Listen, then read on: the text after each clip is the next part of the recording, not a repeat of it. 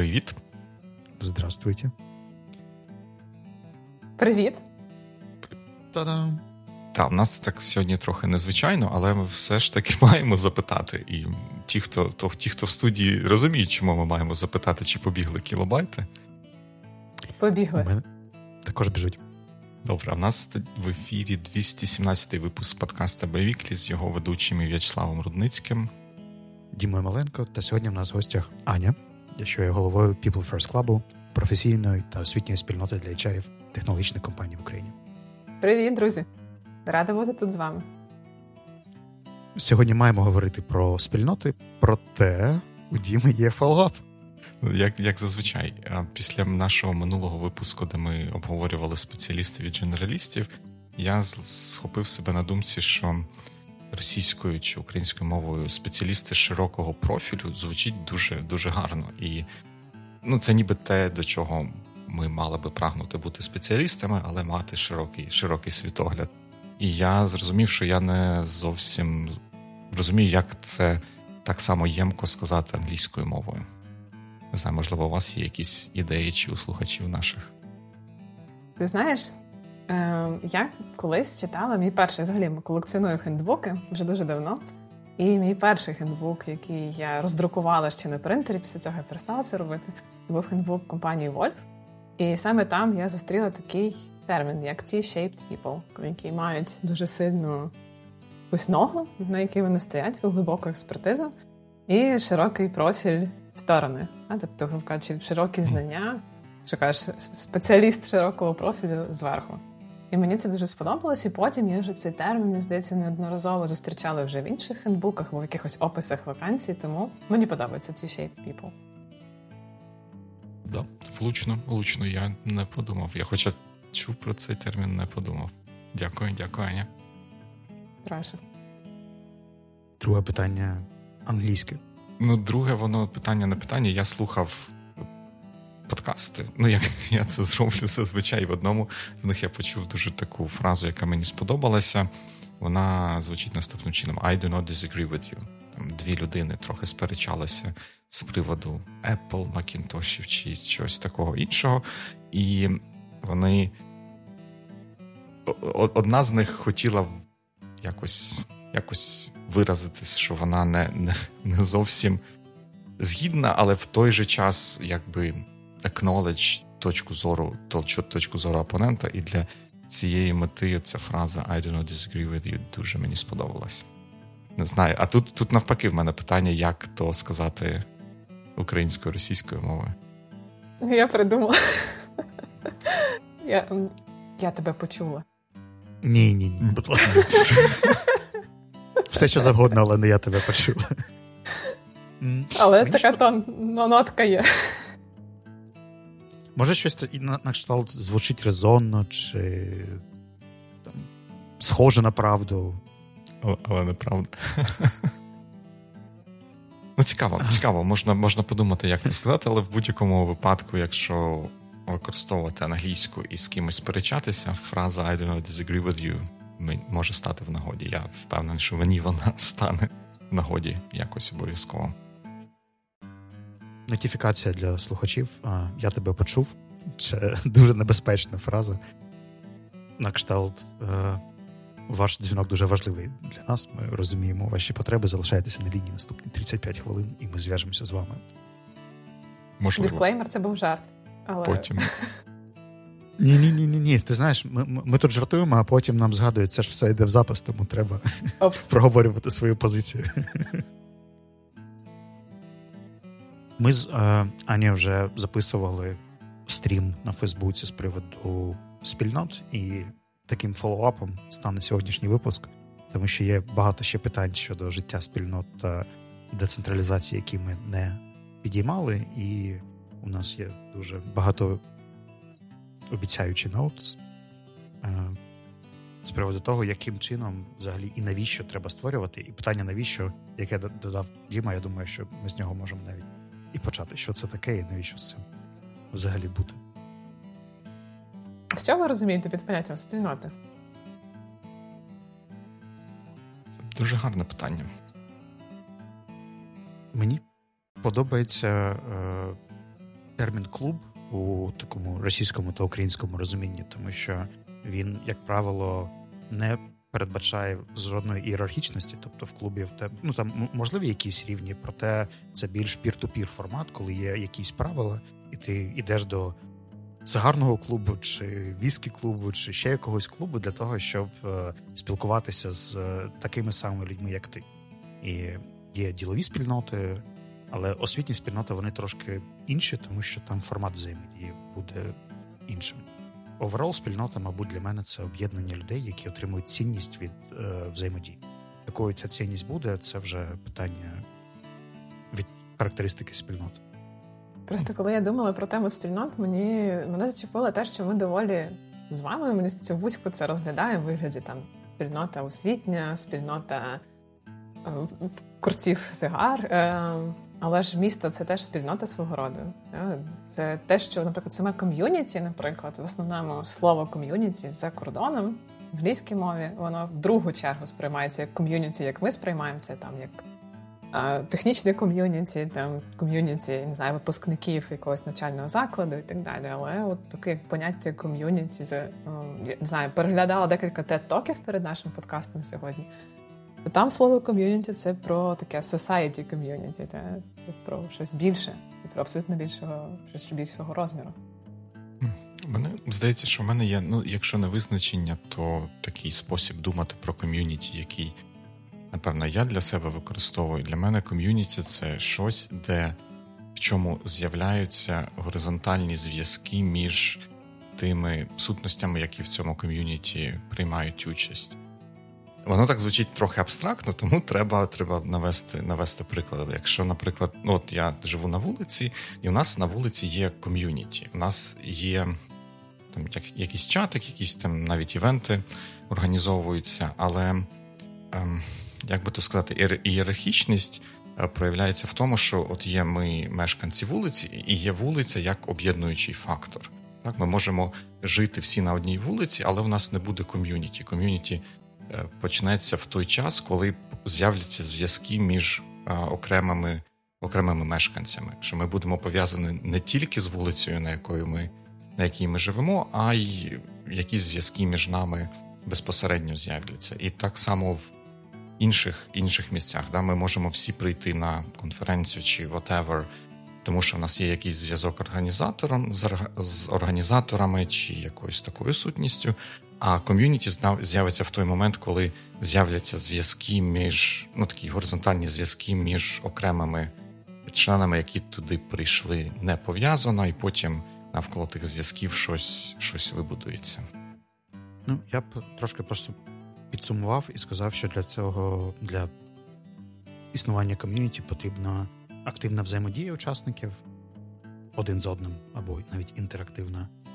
Спільний інтерес, бо взаємодія без інтересу, вона така собі, і довіра, тому що інакше це буде просто якась тимчасова група та щось, що не може створити чогось масштабного, великого чи глибокого, бо довіра – це такий клей, який дозволяє тримати інтерес у фокусі та координувати взаємодію ефективно. Окей, якщо ми говоримо централізовані, децентралізовані ком'юніті, ми збиралися поговорити про децентралізовані, але в чому різниця? За інтересом погоджуюсь, з спільною взаємодією погоджуюсь, але як відрізнити ком'юніті, яка має централізацію і ні? Давайте я спробую взяти. Мені здається, що дуже часто, нерідко, термін ком'юніті використовують для позначення чогось, що насправді як таким ком'юніті ще, можливо, не є. Якщо я організовую якісь зустрічі, і вони відбуваються тільки тоді, коли я вкладаю в них зусилля, я можу називати це ком'юніті, але це скоріше, це згідно з тим означенням, які я навів вище, це ще не зовсім ком'юніті. Але це структура, яка суто централізована. Я центр подій. Якщо я є як центр подій, події відбуваються. Якщо подій нема, навпаки, якщо мене нема, то і подій також нема.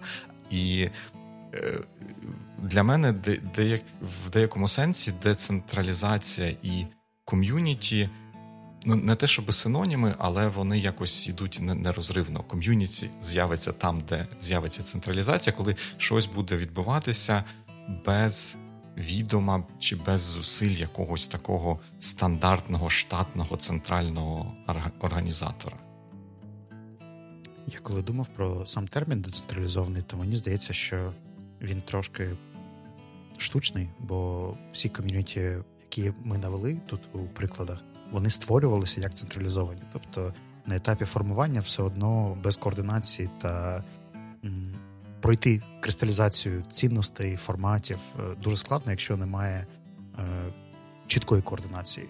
У горизонтальну координацію з самого початку повірити досить складно, тому що прикладів майже немає. Тобто завжди є локальний лідер, який починає, потім може виходити, і ідея живе після того, як лідер вийшов з спільноти. Проте я знайшов дуже мало прикладів, і навіть там Rotary Club, який сьогодні існує по всьому світі, і їх локальні осередки дуже гарно показують, що спільнота може існувати з однією ідеологією по всьому світі і робити корисні речі, все одно створювався колись людиною. Тому мені здається, що це просто еволюційна якась стадія розвитку, що спільнота, яка хоче розвиватися далі, вона має або нарощувати ієрархічну якусь систему, яка буде масштабувати та перетворювати це в франшизу, як TED, або децентралізуватися, щоб вижити. Тому що ширше не буде, бо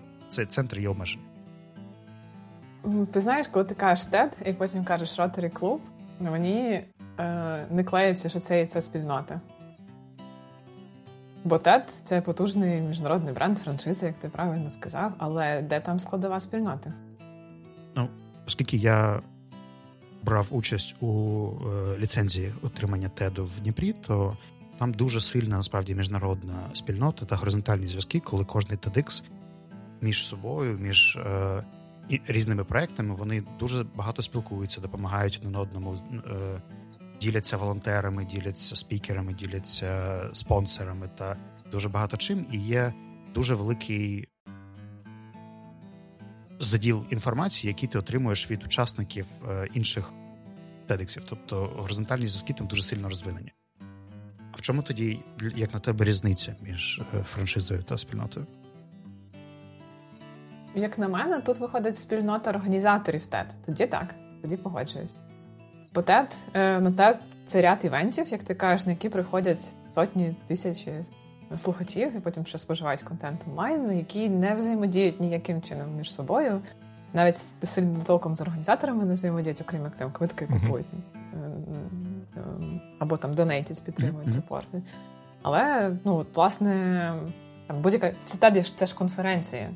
Тому конференція – це не спільнота, це якби такі вертикальні зв'язки. Є організатори, є люди, які прийшли, послухали, вони спожили контент і пішли. А отже, самі організатори – це спільнота. Тоді так. Про рівень оргів, так. Тоді плюсує. Виходить, коли ті самі організатори TED кажуть, що там приєднуйтесь до нашої TED-спільноти. Ну, можливо, вони не так кажуть, але мені здається, що я щось на кшталт такого чув, то вони трохи лукавлять.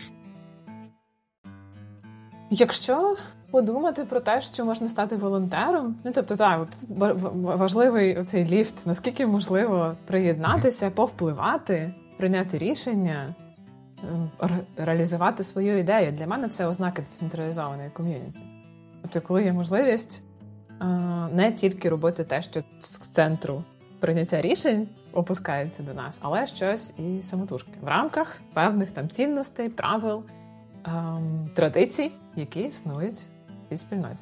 Щоб це не було. Просто штука ще в тому, що для цього все одно інколи потрібні юридичні якісь документи, легалізація, ліцензії чи щось на кшталт того. І навіть той самий Rotary клуб, його треба реєструвати. І там має бути якийсь осередок, він має формуватися за якимись правилами. Тобто у них також є якісь правила та норми, і мені здається, що спільноти, які не зорганізовані, вони також ніколи не... тобто децентралізована спільнота – це може бути просто там, де немає організації, і все. Немає лідерів, немає нічого, немає активності. Децентралізація повна. А спільнота, до речі, це може бути і комерційний, і некомерційний проєкт? Це таке питання.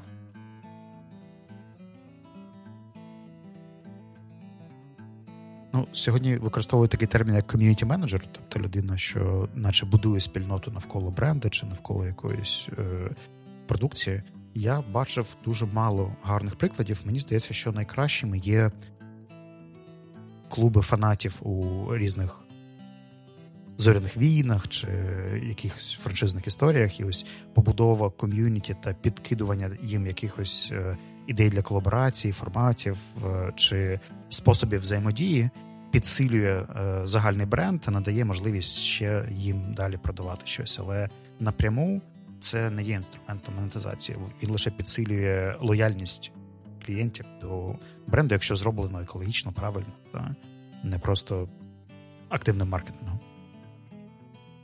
Я тут дещо згідний, тому що мені здається, що будь-яка ком'юніті, як і будь-яка структура, яка створюється не з хаосу, а якийсь порядок привносить в якесь середовище, вона потребує притоку якоїсь енергії для того, щоб той порядок якось підтримувати. І у випадку ком'юніті та енергія чи ресурси можуть братися з дуже різних джерел. З ентузіазму засновника, чи з ентузіазму засновників і якоїсь кор-групи. А найпростіший, напевно, варіант – це той самий ком'юніті-менеджер, коли компанія чи хтось, якась фінансова чи комерційна структура каже, ми хочемо це підтримувати, і ми виділяємо ресурси на те, щоб це підтримувати. Це не обов'язково буде працювати гарно або взагалі працювати, але це, мені здається, один з механізмів, як забезпечити приток енергії ком'юніті як структуру, яка потребує енергії, щоб підтримувати себе. Мабуть, останній приклад, який тут можна навести, це комп'ютерні ігри. Навколо комп'ютерних ігор дуже часто розвиваються дуже сильні спільноти, вони там роблять і свої команди, і якісь мікротурніри, і дуже багато чого. І ось те саме, що Діма казав про горизонтальну взаємодію, її стає дуже багато. І тут інколи навіть, коли вже засновники цієї гри чи компанія, яка з неї заробляє, перестали її підтримувати 5-10 років тому, а ком'юніті все одно живе та розвивається, та навіть робить якісь свої доробки чи надбудови уже в цій екосистемі, яка була колись кимось побудована. Круто, мені ще згадалося приклад з мотоциклами Харлі Девідсон. Здається, це теж один з прикладів таких дуже сильних децентралізованих спільнот і, власне, такого, коли сам бренд перетворився на цілу легенду завдяки ком'юніті. Завдяки тому, що просто люди татуювання собі з брендом били. Це унікальні кейси, які стали, по суті, такими історичними. І багато хто досліджує цей феномен Харлі Девідсона. Мені здається, що тут така пройшла просто асоціація мотоспільноти, мото з Харлі Девідсоном. І десь якась вкралася підміна трошки, тому що складно сказати, чи це була стратегія компанії розбудувати це та пробудувати такі асоціації. Чи це так сталося, що просто вони з якимось маркетингом потрапили у гарну точку, та люди це підхопили і далі якось... Тут ще є один термін «movement» чи «рух». І мені здається, що моторух, він розвивався, і так сталося, що ідеї Харлі Девідсон дуже гарно лягли у розвиток цього руху. Проте, чи можна кожний рух назвати спільнотою? Тут також може бути ще одна дефініція, тому що я коли згадую там рух Мартіна Лютера Кінга чи Махатма Ганді, чи якісь такі масштабні історії, чи були вони спільнотами? Складно. Можливо, якась була спільнота, те, що ми могли би назвати спільнотою, були організатори чи ті люди, які були безпосередньо дуже щільно задіяні в цьому русі, а ті люди, які доєдналися до того і пішли за ідеєю, а не з тим, щоб взаємодіяти чи якось комунікувати з іншими людьми, то вже більший рух, як комета. Там є ядро комети, таке маленьке, і дуже-дуже великий хвіст, який світить далеко. Повертаючись до питання децентралізації, чи, як вам здається, в Україні є щось децентралізоване, хоча б наполовинку? Давайте почнемо з того, що ми перелічимо ті ком'юніті, які ми знаємо, а потім подумаємо, які з них децентралізовані. Хто почне? Давай, у тебе багато і все гарне, і нас вже багато тут чули. Я лише попрошу трошки розповідати, що це за ком'юніті, хоча б одним реченням. Окей. Мені подобаються ком'юніті, які є волонтерськими, які в своїй основі не мають комерційної складової.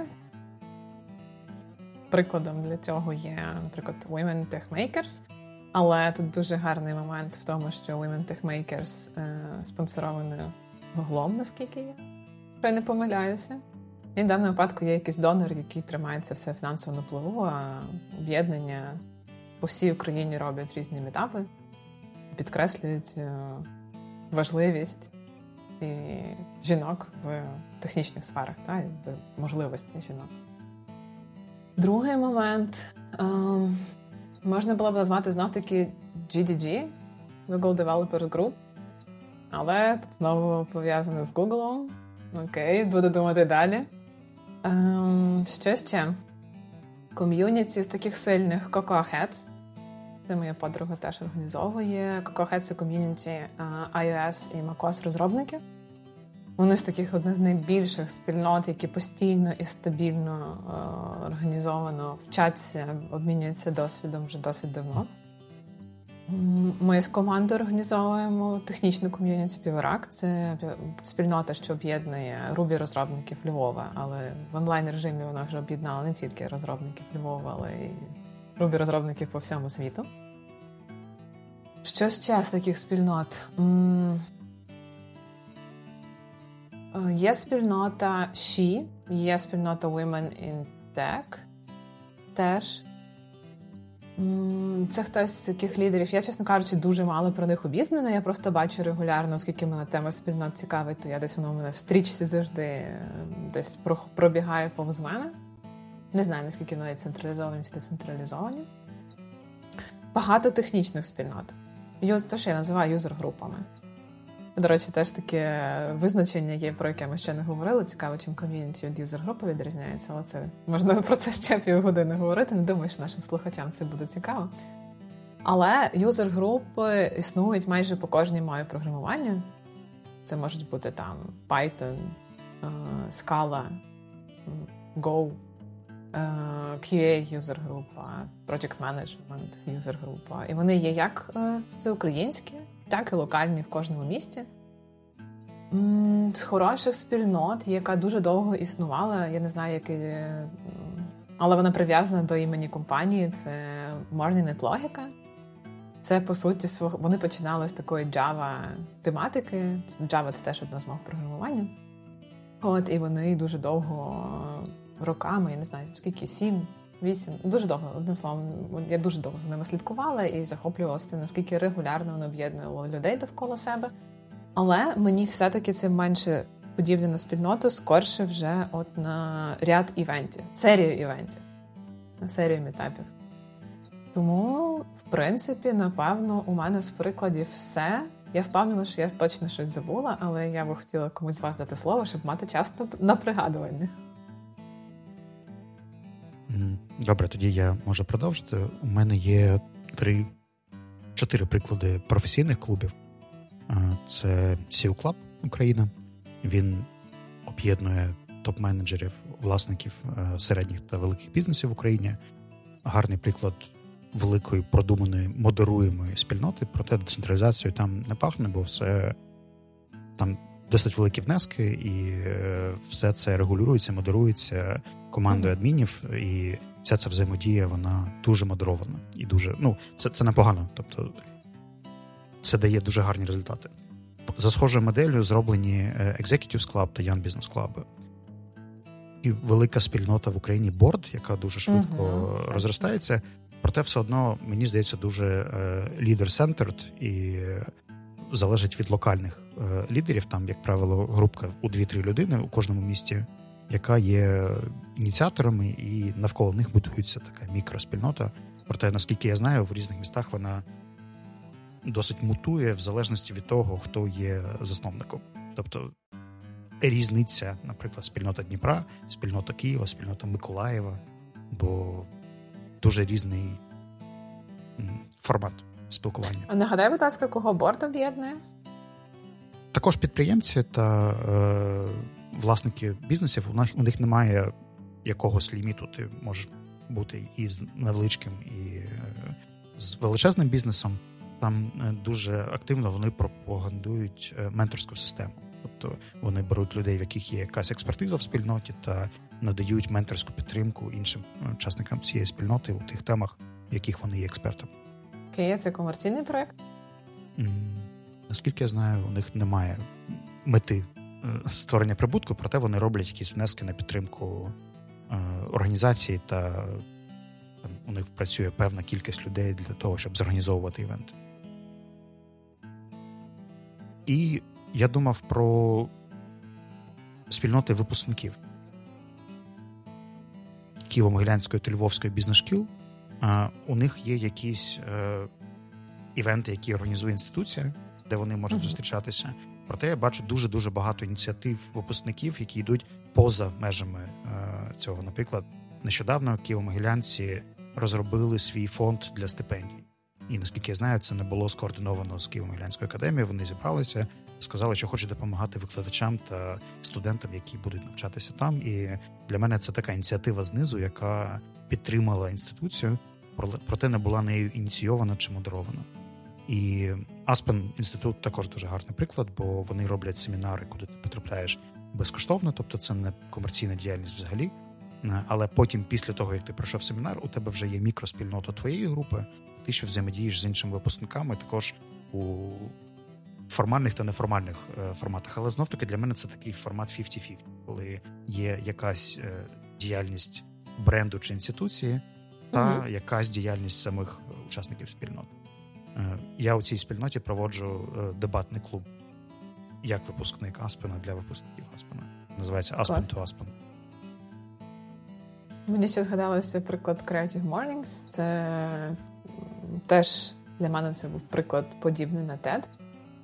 Кажучи, ти теж міг податися, або там Fuck Up Nights, коли ти міг податися на франшизу, організовувати аналогічні, тобто зібрати локальних лідерів, які можуть організовувати подібні івенти у себе в місті. Єдиний нюанс для мене, якщо Creative Mornings я точно знаю, що це не прибуткова організація, то я не знаю, чи Fuck Up Nights це прибуткова організація.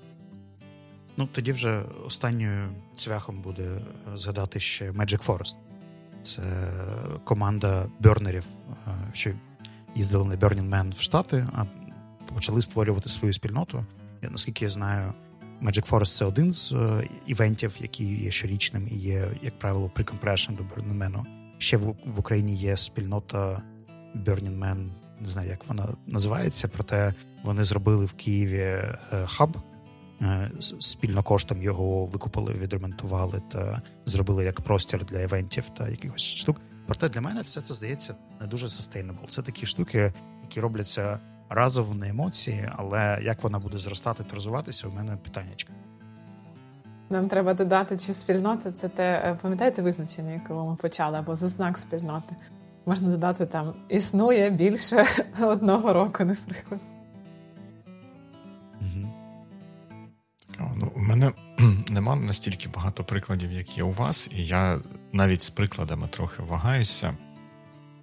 Я спробую 3, напевно, навести, а потім в мене є ще одна думка з приводу цього. Є Python Ком'юніті в Україні, яке ніби, тут трохи складно сказати, воно ніби є і періодично на волонтерських началах з залученням спонсорів організовується PyCon Ukraine, як така річна подія у світі Python в Україні.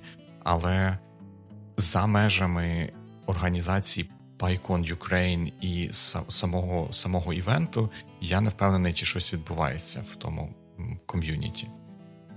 Інший приклад – це є така серія івентів, яка називається SaaS Nation, і ніби здавалося та сама ідея, що є конференція, але не знаю завдяки чому, чи завдяки тематиці, чи завдяки тим людям, яким ця тематика маркетинг та SaaS цікава. Досить активне життя відбувається між самими івентами, в чатах, в різних обговореннях і в такому онлайновому режимі. Слава знає, що в мене офлайн і онлайн трохи переплутані. І третій приклад ком'юніті це ком'юніті, яке існує в основному в онлайні у вигляді Фейсбук-групи і називається Українська стріт-фотографія чи ком'юніті української стріт-фотографії. І оцей приклад мені здається цікавим, тому що все те, що ми говорили до цього, воно ніби було прив'язано до івентів, так? Івентів в офлайновому середовищі. Тобто, і ніби динаміка там така, мені здається, що люди збираються спочатку на якийсь івент, і потім, якщо вдало все зробити і продовжити, сформується ком'юніті, яке буде існувати навколо тих івентів і буде новими івентами підпитуватися. А у випадку з українською вуличною фотографією цікавим є те, що це ком'юніті, яке існує суто в онлайні, і вони там періодично виникають ідеї, а давайте ми таки зберемося і про щось поговоримо, чи хоча б познайомимось. Причому ком'юніті на ентузіазмі, на підтримці лідерів, які його заснували, якісь відомі українські фотографи, воно продовжує існувати і якось розвиватися. Круто. Класні приклади. Мені ще згадалося ком'юніті, побудоване довкола компанії. Ми теж трохи про це сьогодні згадували. Salesforce, одна з таких дуже потужних компаній світових, вони дуже вкладаються в ком'юніті, побудову ком'юніті в світі, тому що є купа матеріалів, того, що ти міг провести, наприклад, локальний кемп, є ціла освітня платформа, якою ти можеш користуватися. Наприклад, ти як організатор того самого там Salesforce кемпу у Львові, чи в Києві, чи в Дніпрі, ти можеш, маючи підтримку, матеріали і, можливо, навіть частково спонсорство від них, організовувати різні освітні події тут, у себе, локально.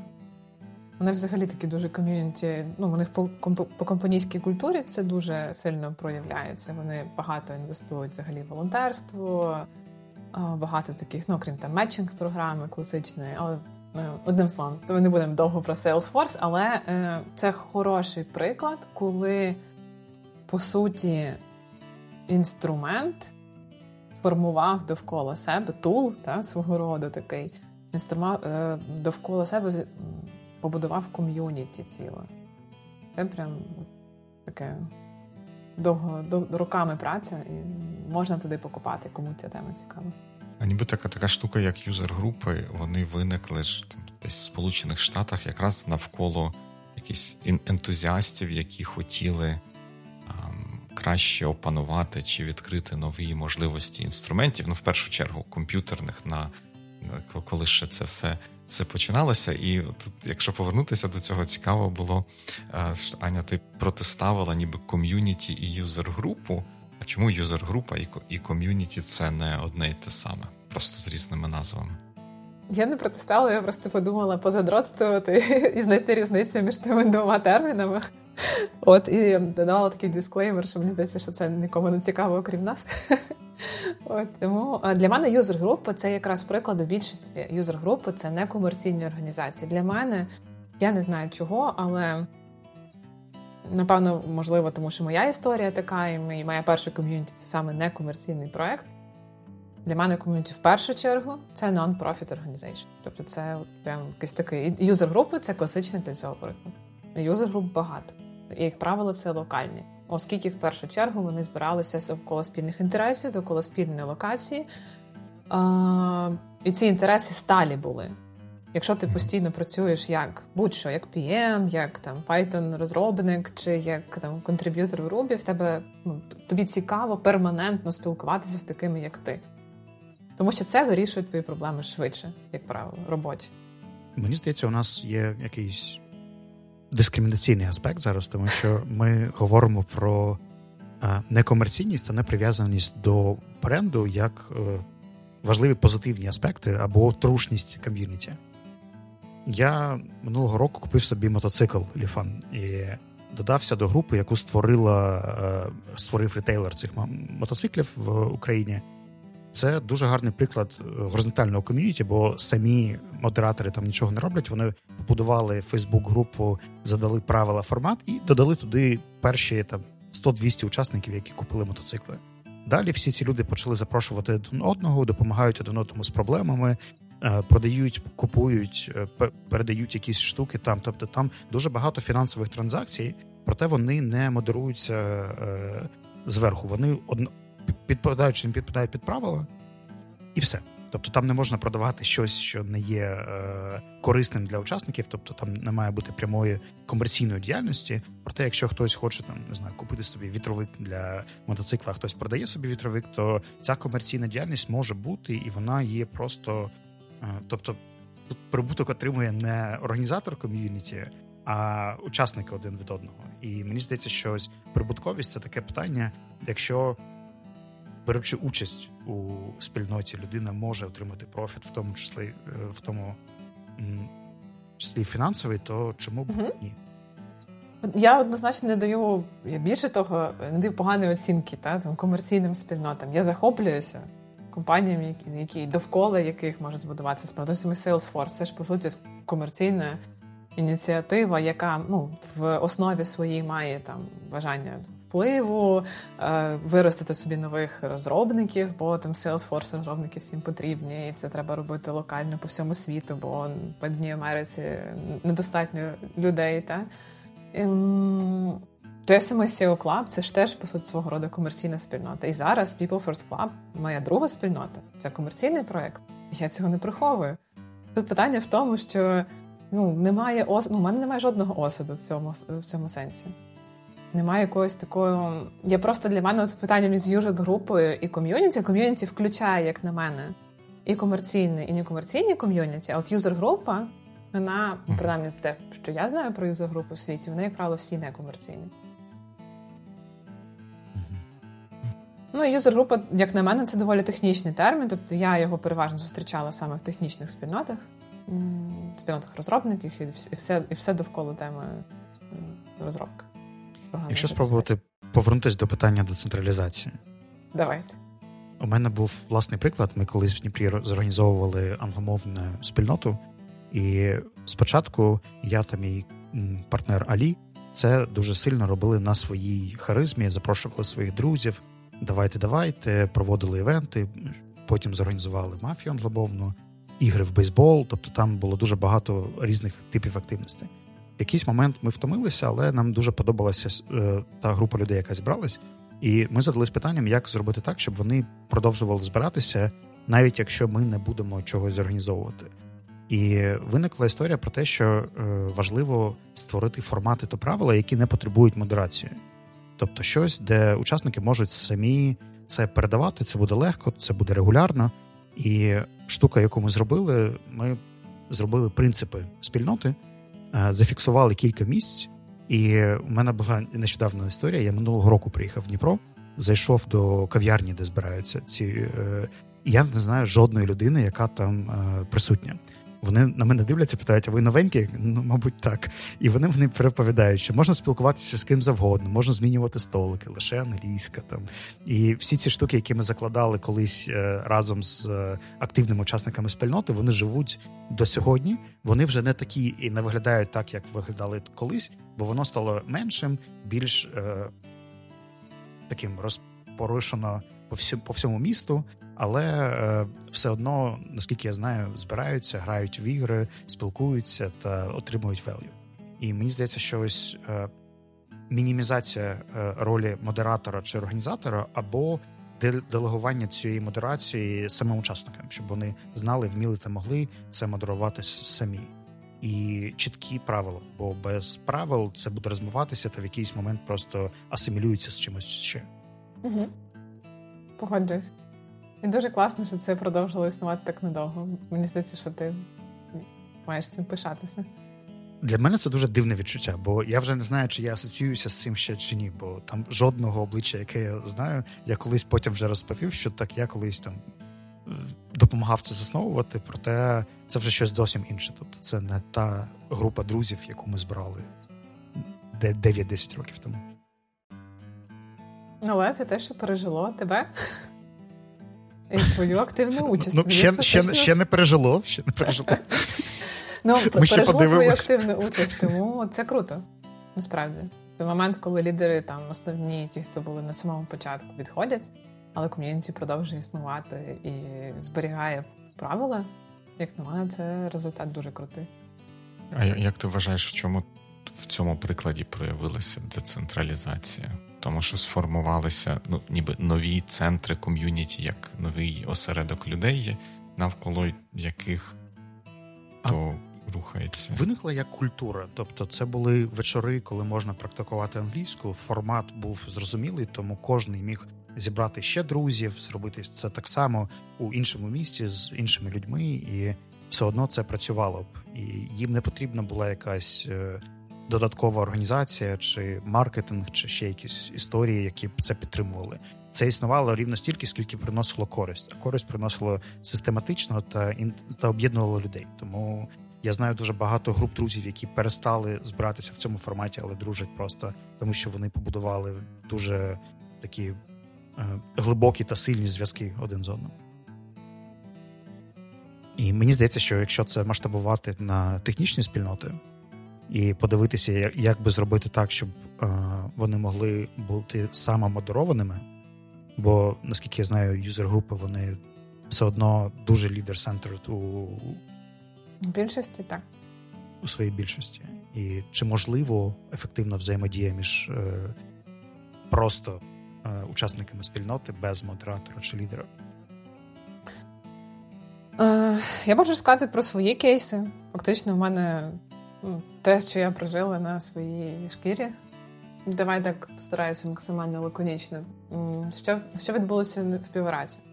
Піворак, нагадаю, це Рубі-спільнота, яка починалася виключно з офлайн-івентів у Львові, але згодом ми розширили нашу географію, почали вже робити і міжнародні конференції, і потім перейшли, ясна річ, і в онлайн-формат. Відповідно, збирали людей, і до нас приїжджали люди з усіх усюд. Навіть з Америки був один з одних основних розробників і тих, хто контриб'юторів мовного програмування. Піворак починався з 2 людей, і я одна з них, які централізовано, організовано, систематично почали робити події. Але буквально з перших, і ми це назвали юзер-груп. Львів, Рубі, юзер-груп. Тому поняття юзер-групи. У нас там навіть є така карта юзер-груп по цій мові програмування в світі. Ми туди теж подалися, ми теж існуємо. Ми там завалідуйте наше, ми є. І вони починалися, власне, просто з систематичної праці виключно 2 людей. Але з певними цінностями. Майже одразу, я не пам'ятаю, який це був. Мені здається, це був 4-й івент, 4-й місяць існування. І ми створили, у нас було 8 commandments of Pivrakers, ми так називали. І у нас такий слайд був, він до сих пір, він скільки років вже, ком'юніті більше ніж 5 років, він далі живе. І я цим слайдом завжди починала кожен івент. Здрасте, ми там такі-то, ось наші правила, там давай фідбек, контриб'ють, приводь спікерів, ставай бренд-амбасадором і інші правила, які в нас існували. І за рахунок стабільної, сталої праці і взагалі самої ще мови програмування, яка сама по собі open-source мова програмування, всі всім діляться різними наробками, бібліотеками, рішеннями і так далі. Це все підштовхнуло до того, що з часом почали, це буквально був, мені здається, 3-й, 4-й теж, тобто доволі швидко починали з'являтися люди, яким серед сотні людей було трошки більше небайдуже. Трошки більше їм чогось хотілося. Їм хотілося запропонувати ідею, їм хотілося комусь виступити, але виступити це класичний, такий, вони просто виступили і пішли. Окей, потім прийшли знов через півроку, ми знов хочемо виступити. Це contribution в ком'юніті, тому що це створення контенту там унікального, але це не є контриб'юція в організації. З'явилися люди, які хотіли пробувати нові формати, які хотіли, наприклад, організовувати додаткові ініціативи, такі як там Rails Girls, це воркшоп по залученню дівчат в програмуванні. І вони почали писати мені і моїй напарниці, а давайте щось робити разом. Я теж хочу, чи можна. І оце був такий перший старт, перший етап, коли ми сказали, та, звісно, давайте. Що потрібно для цього? Ми готові виступити вашими менеджерами, але ви менеджерами в сенсі такої навіть рутинної справи. Бо, як правило, людина, яка технічно не хотіла паритися там звідки ми візьмемо на це гроші, що ми подаруємо там, не знаю, випускникам воркшопа, в які локації ми це проведемо, ми цю всю рутину брали на себе. Людина брала на себе такі кор ідеї, що саме ми хочемо зробити, контент, там, програму, ціль, маркетинг, можливо, навіть цього всього діла. І таким чином, за рахунок прикладів успішних, нам вдалося сформувати поняття такої кор-тіми. Це люди, яким було трохи більше небайдуже, які готові були не виключно споживати те, що створює спільнота, але і також контриб'ютити свій час, в першу чергу, оскільки це волонтерська організація. І саме, в принципі, вже зараз скажу 5,5 років в спільноті. І ця кор-тіма – це не є стала річ. Туди можна прийти, сказати, що ти хочеш робити. Це може бути там волонтерство на самій події, це може бути пошук спікерів, це може бути організація якоїсь конкретної ідеї. Там ми перекладали книгу, наприклад, як спільнота. Організація окремого виду івенту. Ми робили, наприклад, воркшоп для підлітків. І от все це було ініційовано не ключовими людьми в спільноті, а саме кор-тімою. І це успішно працює. Мені цікаво, чи, по-перше, реалістично, і чи взагалі потрібно робити таким чином, щоб ми змогли прийти колись до історії, де без допомоги організаторів учасники спільноти зможуть зорганізувати формат чи ідею самостійно взагалі. Як щодо історії з People First Club, так? Тобто там є певні модеровані формати, які точно робляться з допомогою організаторів, і вже, наскільки я знаю, виникають певні горизонтальні зв'язки, коли без твого залучення чи без залучення когось з адмінів люди просто, які знайомі в рамках клубу, починають взаємодіяти. Проте тут є питання, де чи все це ще спільнота, чи це вже просто люди, які вибудували свій нетворк, далі там для себе десь що вибудовують. Наскільки це ще є частиною діяльності спільноти? І чи можливо зробити так, щоб ці формати співіснували? Як на мене, так. В People First Club для мене зараз рахують спільноті 5, майже 6 місяців. І що почалося в рамках закритої платформи, де ми спілкуємося? Люди регулярно кожного дня там пишуть по 2-3 пости там з певними своїми викликами. Народ у мене там, не знаю, що я не знаю, як краще побудувати матрицю компетенцій для своїх працівників. Хто з тим стикався, хто це робив нещодавно для компанії такого розміру, дайтеся чути. Ну і люди починають приходити в коментарі, для цього я їм не потрібна. Іноді буває потрібно, коли люди не заходять на платформу щодня, ще немає такої звички, коли там я як Фейсбук перевіряю, так само я перевіряю закриту платформу, бо це окремий тул, в який треба зайти, почитати, відповісти і так далі. Але ця звичка потрохи формується місяцями. Тож, спочатку я тегала людей, дайте допомогу, будь ласка, там Марині чи Петрові, а потім люди почали самі це робити, а потім вони почали писати один одному в особисті повідомлення і казати, давайте ми зідзвонимося, і ти поділишся своїм досвідом зі мною. Буде для тебе ок чи не ок? І більшість сказали, що так, звісно. І почали з'єднуватися, організовуватися події, організовувати якісь короткі мікрогрупи, мікродзвінки. І для мене це те, заради чого я створювала цю спільноту. Щоб формувалися такі маленькі робочі групи, бо неможливо передбачити всі потреби, навіть спільноти з 200 людей, централізовано. Неможливо вгодити всім контентом, організованим зверху вниз, навіть якщо я роблю 8 івентів в місяць. Це просто unreal. А от коли ти вже формуєш меншу робочу групу, тоді ти зможеш отримати свої питання швидше, точковіше, і також знайти людину, з якою ти можеш поспілкуватися ще після того. І там задати якісь фоллоуап питань. Я знаю, що це зараз нас ще більше заплутає, проте я хочу ввести новий термін – бізнес-нетворк. Мені здається, що тут є побудова не лише спільноти, а ще просто знайомства та вибудова відносин професіонал-професіонал. І воно, чи є це частиною діяльності спільноти? Чи це бенефіт від участі? Тобто, чи бенефіт від спільноти. Ну, тобто, дивися, будь-що, якщо ти в SEO-клабі, чи ти в спільноті мотоциклістів, ти завжди маєш спільний інтерес, спільну тему. В даному випадку я об'єднала HR-ів і рекрутерів в IT. Вони всі мають спільні якісь виклики. Але ці спільні виклики кластеризуються маленькими такими, там, я маю от саме такий виклик, а хто такий саме має. Їх там, наприклад, з 200 людей, їх там 5. І задача в тому, щоб вони об'єднувалися між собою. Ну, як не задача, це, як на мене, найкращий ауткам, що має бути. Угу. Бо результат того, коли ти вступаєш в спільноту, ти хочеш, щоб твої проблеми вирішилися, або ти знайшов відповіді на свої. Ну, інакше, просто споживати інформацію заради споживання інформації. Я навіть на онбордингу це завжди кажу: народ, споживайте свідомо, івентів просто безліч, ви не можете свідомо споживати стільки, яку кількість контенту. Споживайте саме те, що вам зараз по ваших робочих проєктах потрібно.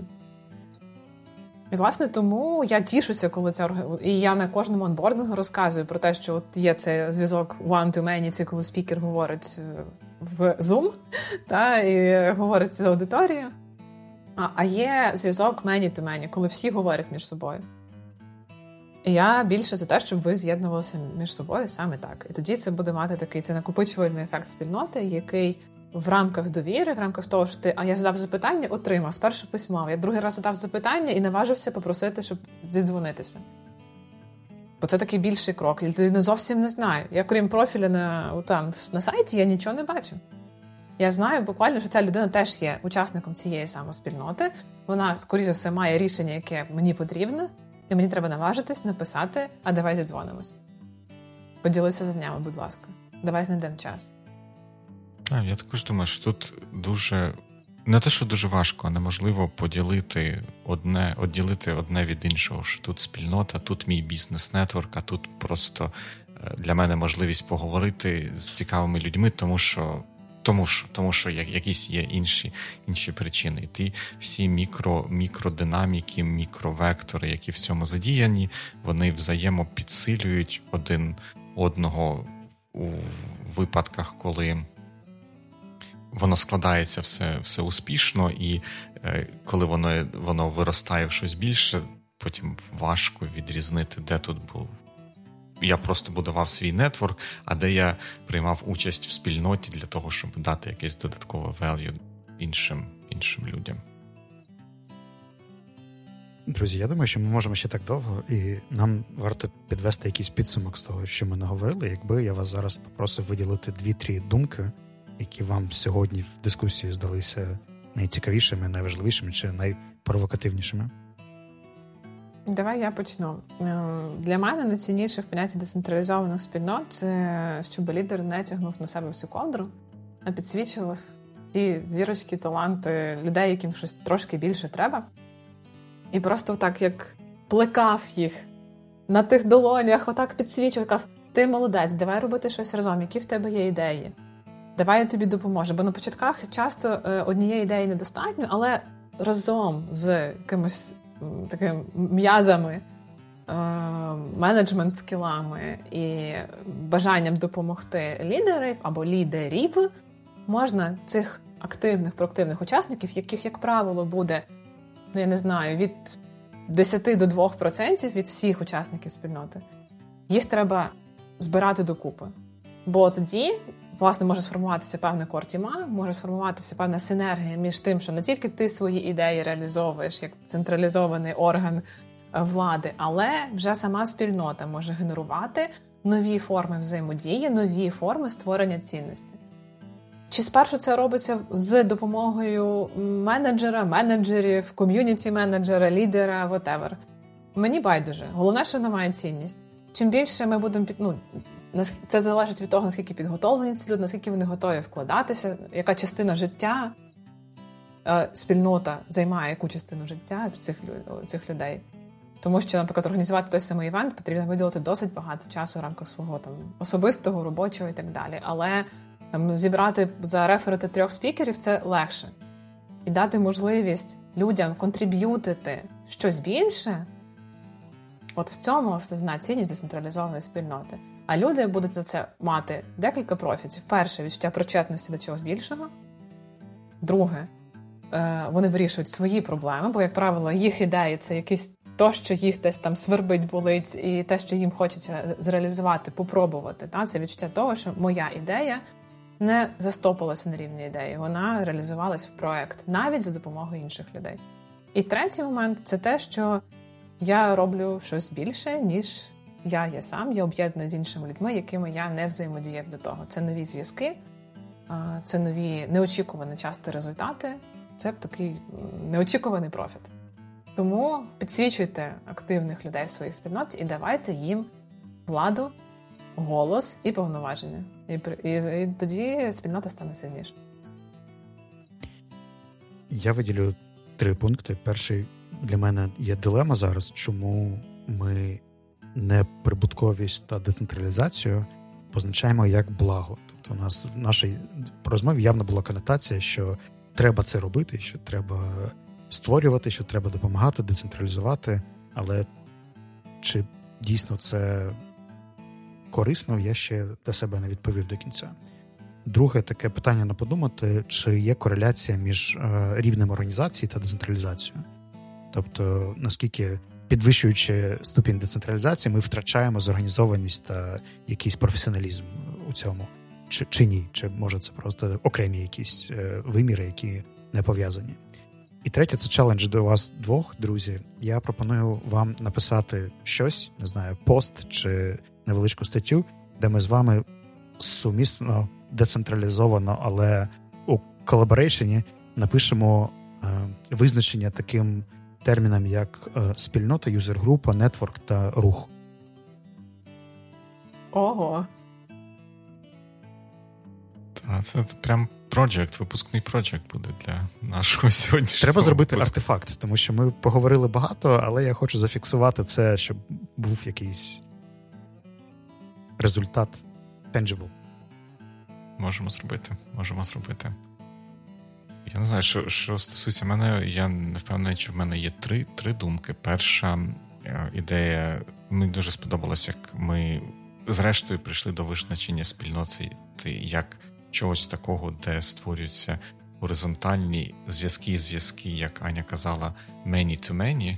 Мені здається, це дуже-дуже важливою ознакою того, що можна потім назвати спільнотою. І ще в мене, як і у Слави, залишилося питання, як так виходить, чи як так вийшло, що коли ми говоримо про спільноту, одне з перших, що приходить в голову, це якісь івенти або серії івентів, якісь от такі офлайнові події, де люди збираються в одному місці в один і той самий час.